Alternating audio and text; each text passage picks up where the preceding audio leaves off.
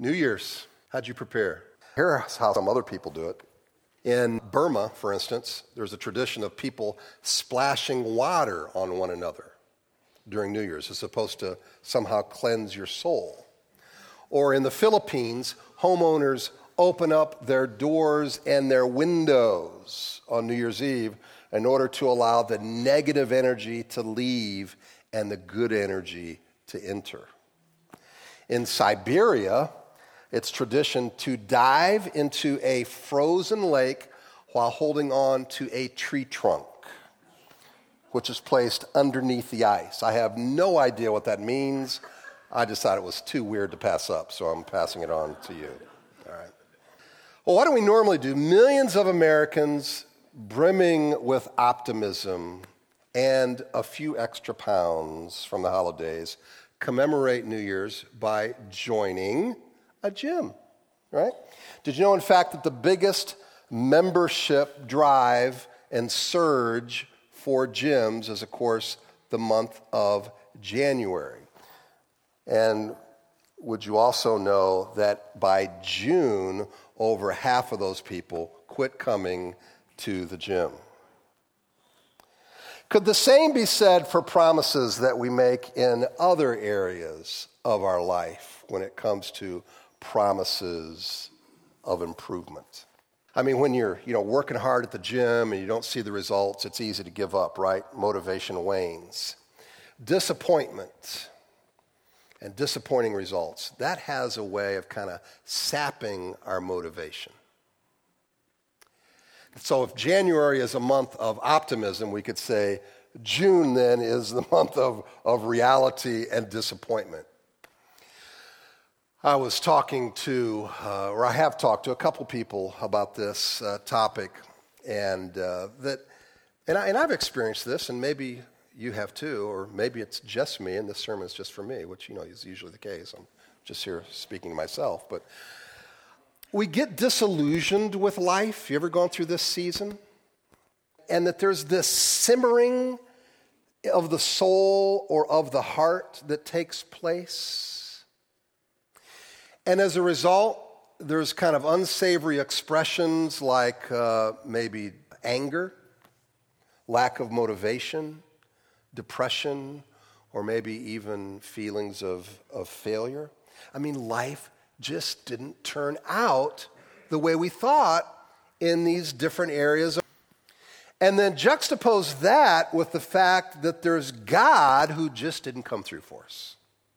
Throw in that spiritual dimension, and that's a recipe for, spiritual deterioration. It's kind of like, the clock has stopped, but life keeps going on. Events pass us by, and it just seems like our spiritual growth is jammed up. Could be a job, disillusionment about marriage, a church, or even country. We get these expectations that go unmet, and with it goes away contentment and our ability to enjoy life. Janet and I were in conversation this week, and we're just saying how it just comes natural. I don't have to work hard, and none of us do, on being disappointed. Doesn't it? And you could stay there. You could sit there. It just comes natural. But joy and contentment, that you have to be intentional about. That takes some deliberate action, some deliberate shifting of perspective, which is making an assumption, which is this: we choose it. We choose contentment. We choose joy. Now, I'm certainly not advocating that we shove issues under the rug. If a marriage, for instance, is in a constant state of disappointment, that can be rather debilitating, can it not? If as a parent you have this constant feeling of failure, that's very discouraging. Or maybe you have a job, a work environment where disappointment reigns, and obviously your team is not going to be too motivated as a result. So here's the question. Can we experience contentment when things have not turned out the way we thought they should? Can there really, truly be joy? Now, don't give me the Sunday school answer. Seriously, think about it. Sorry for all you Sunday school teachers. I mean, you know what I mean by that, though, right? We give the answer we should give instead of the answer that we're really thinking, all right? Can we truly experience joy and contentment when things have not turned out the way that we had hoped? Is that possible? I mean, if contentment is a deep, abiding joy, I believe that it is.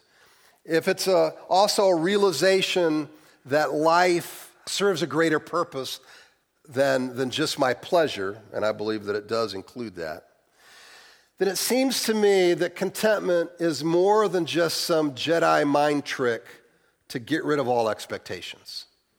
It's got to be more than that. There's got to be something present in me, in my soul, where my heart is at rest. Can you experience that when things go awry?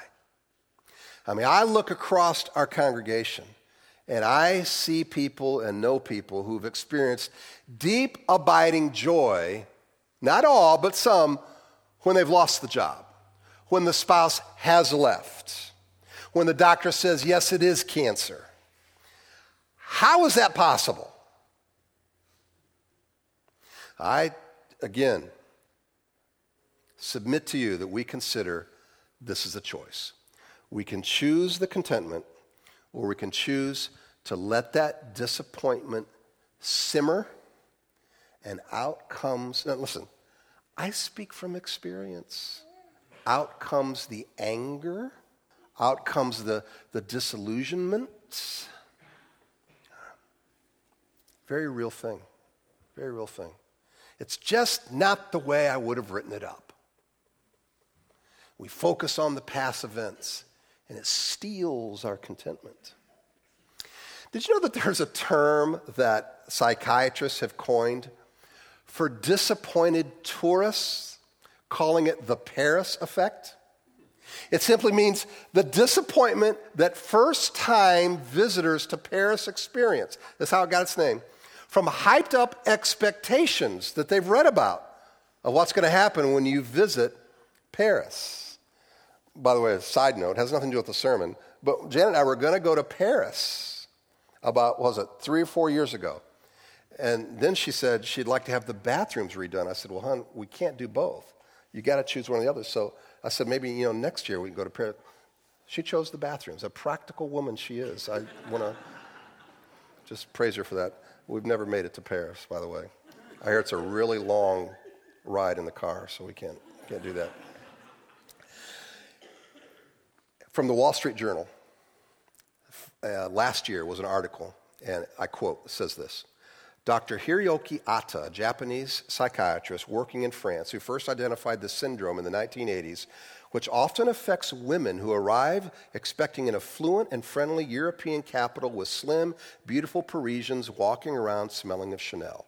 Then the article went on to note that there are many Japanese and Chinese visitors, and again I quote, who expect a place full of romance, beauty, and wealth. Instead, they find pavements peppered with cigarette butts, aggravated commuters in packed metro trains. For some, the shock is too much to bear, prompting them to seek medical help for symptoms that may include irritability, fear, obsession, depressed mood, insomnia, and a feeling of persecution by the French.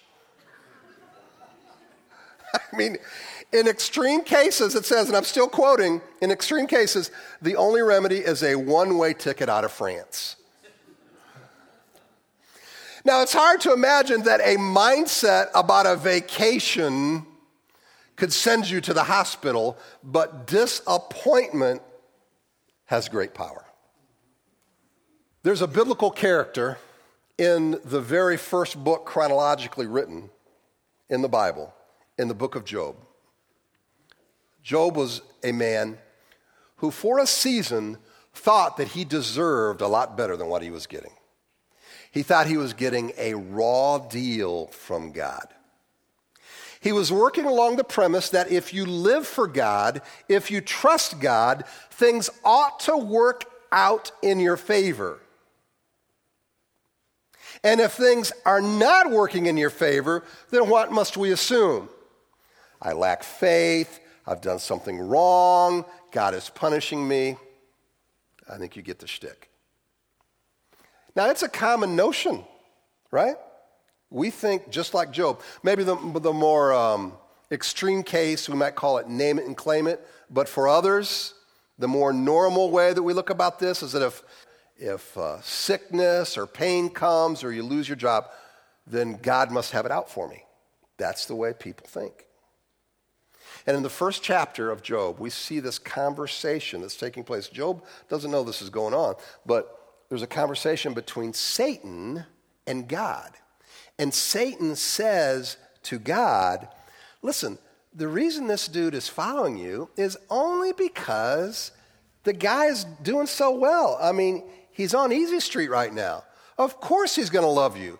Take all that away, allow him to get sick, and he's going to go south.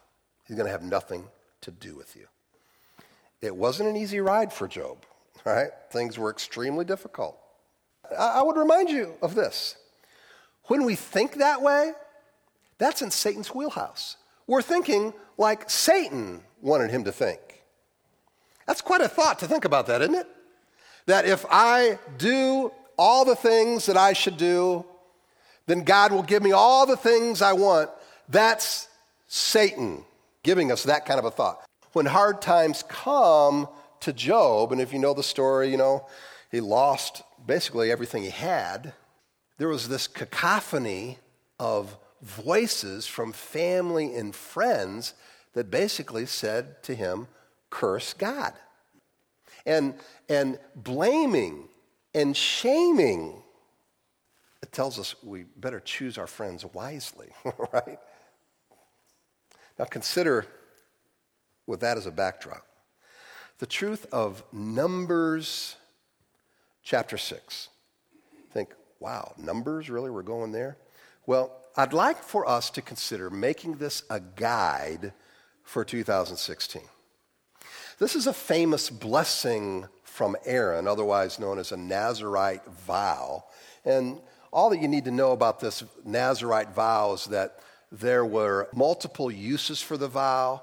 There were ways in which it was for a short period of time or longer period of time. The bottom line is, it was an expression of dedication to God.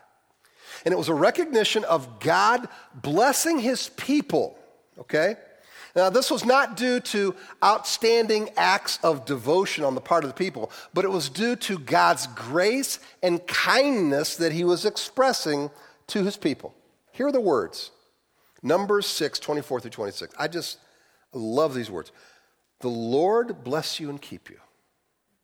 Again, 2016. Let's see if we can frame our thinking to this. The Lord bless you and keep you. The Lord make his face to shine upon you and be gracious to you.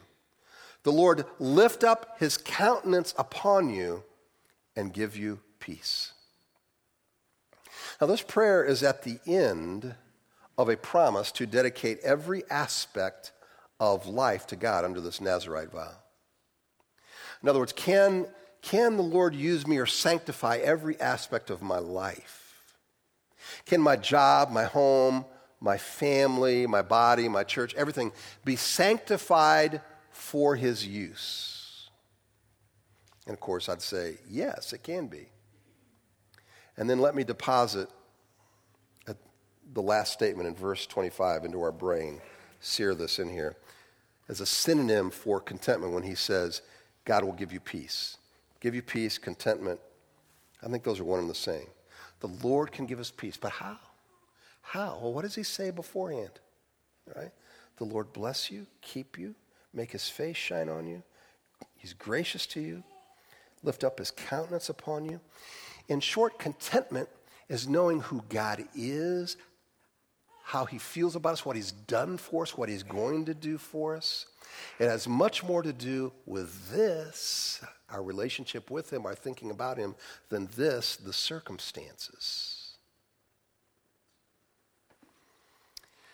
Now, I'm assuming most of us here are Americans.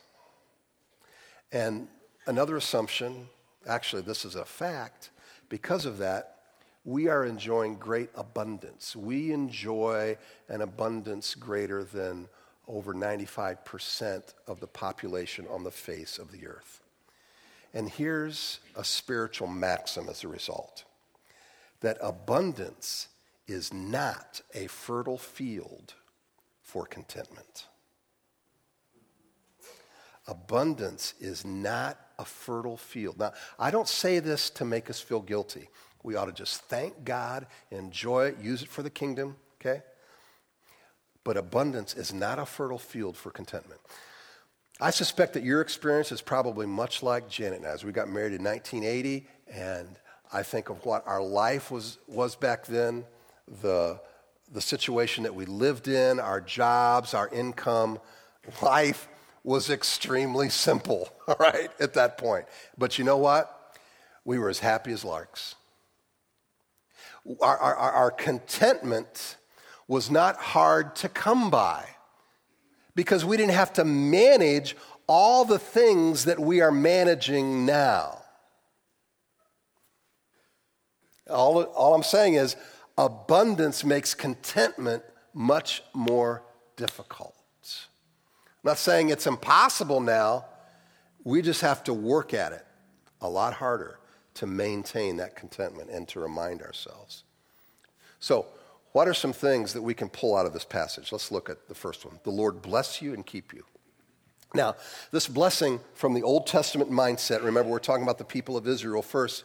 It was about descendants. It was about a fruitful land. It was about protection from enemies. God's abiding presence was to be enjoyed.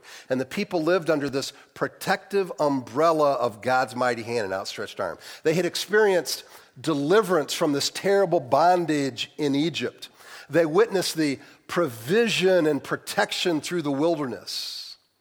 And his protection would guard them, they were praying, in future generations, that he would keep that going. Now, here's one thing I want to ask you.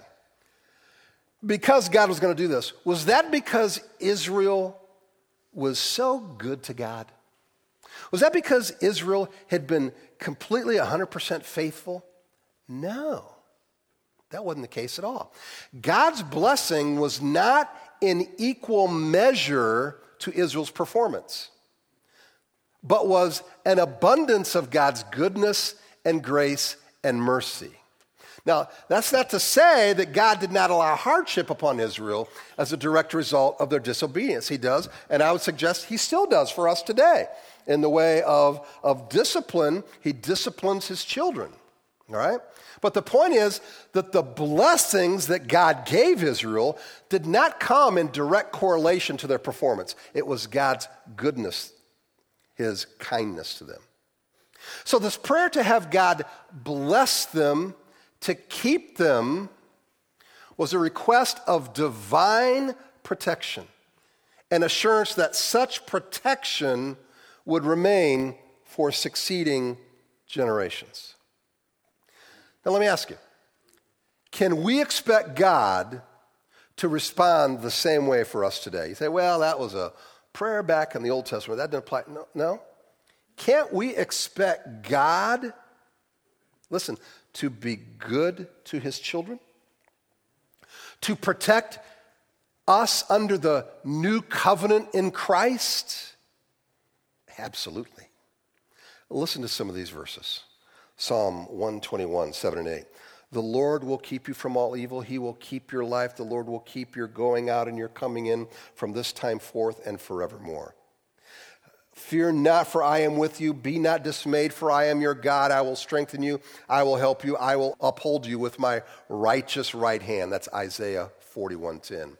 Hear the word of the Lord, O nations, and declare it in the coastlands far away. Say, he who scattered Israel will gather him and will keep him as a shepherd keeps his flock. Jeremiah 31:10. But I am not ashamed, for I know whom I have believed, and am convinced that he is able to guard until that day what has been entrusted to me. 2 Timothy 1:12. So I ask you, Is God willing and able to do good towards his children, towards us? Absolutely. Is there anything that happens to us that's outside of his sovereign hand that he allows? No. Will he ever leave us or forsake us? No. Are we not protected by his sovereign presence in whatever happens to us? Absolutely. May the Lord bless you and keep you. Next, the Lord makes his face to shine upon you and be gracious to you. When the scripture says that the Lord is shining his face upon you, you know what it means? That he is attentive to us. He is paying attention to our lives, to us in particular. Now, this is not something that we can take for granted.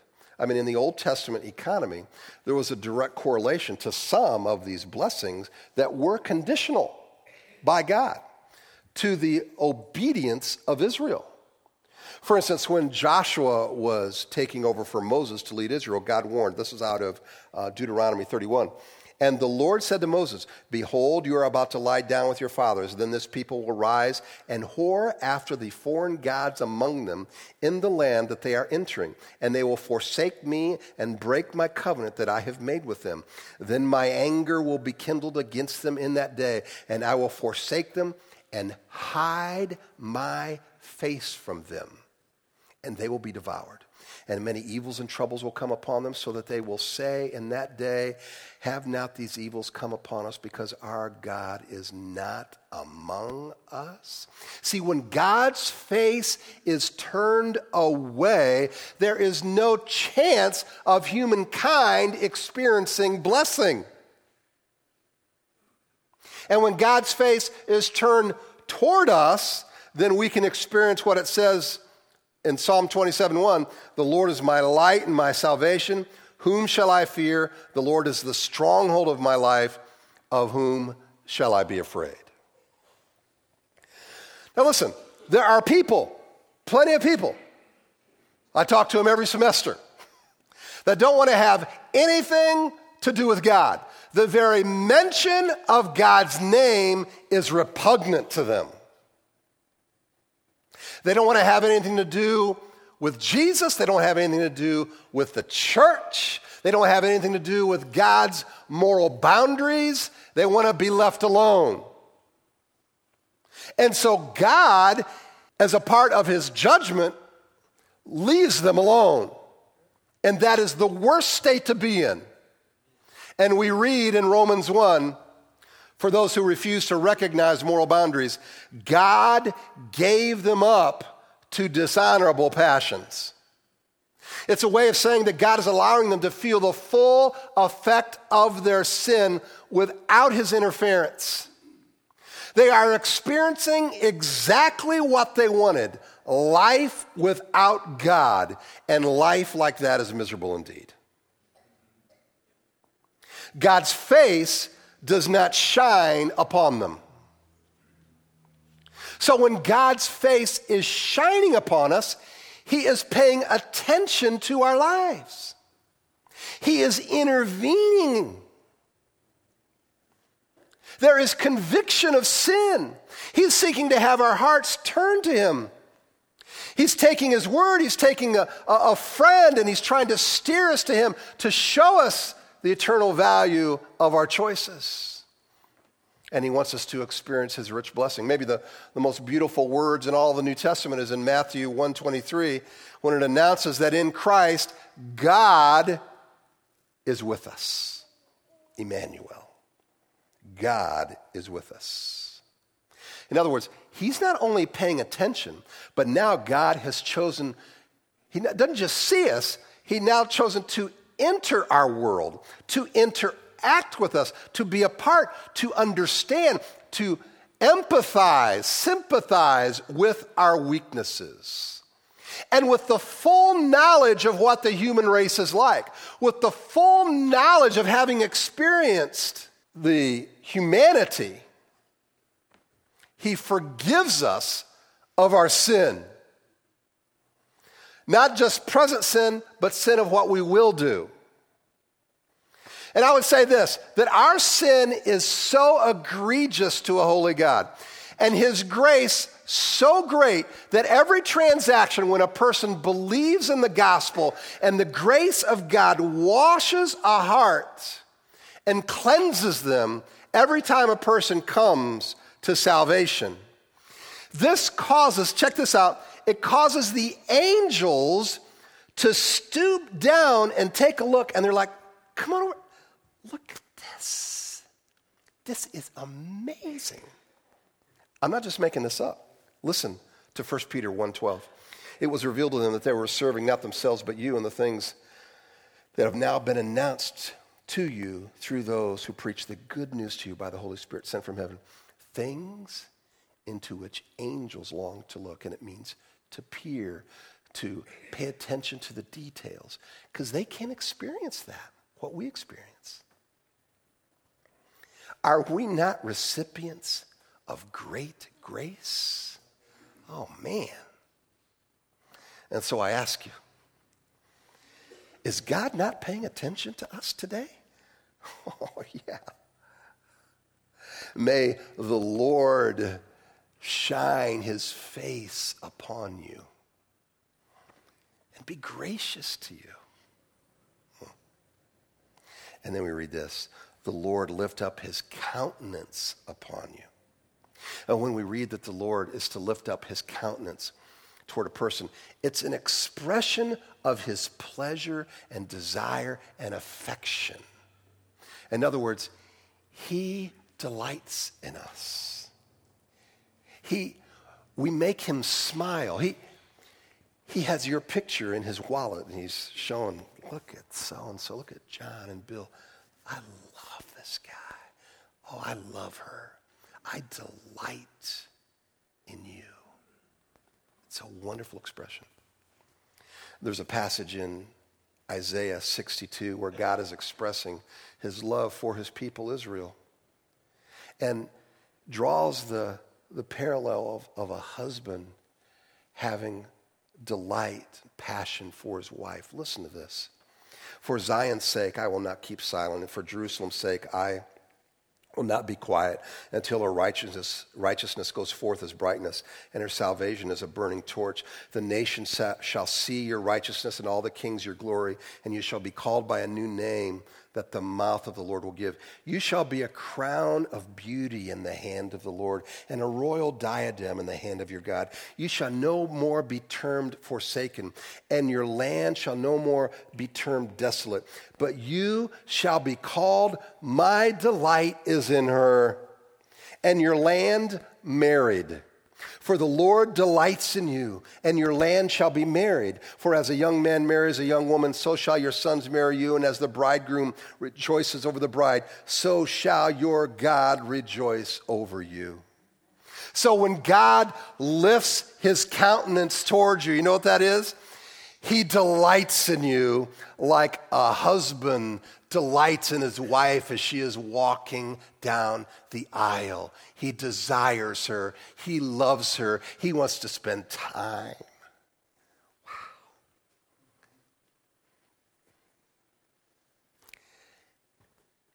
In the context of marriage, he's not just committed to you, but he has great affection, loves you. That is so rich.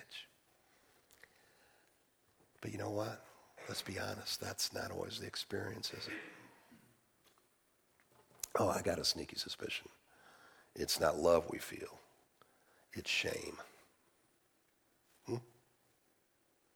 We don't feel like God delights in us when we're recounting our past sins. It's like an old tape player, just reminding us. And that's the accuser of the brethren.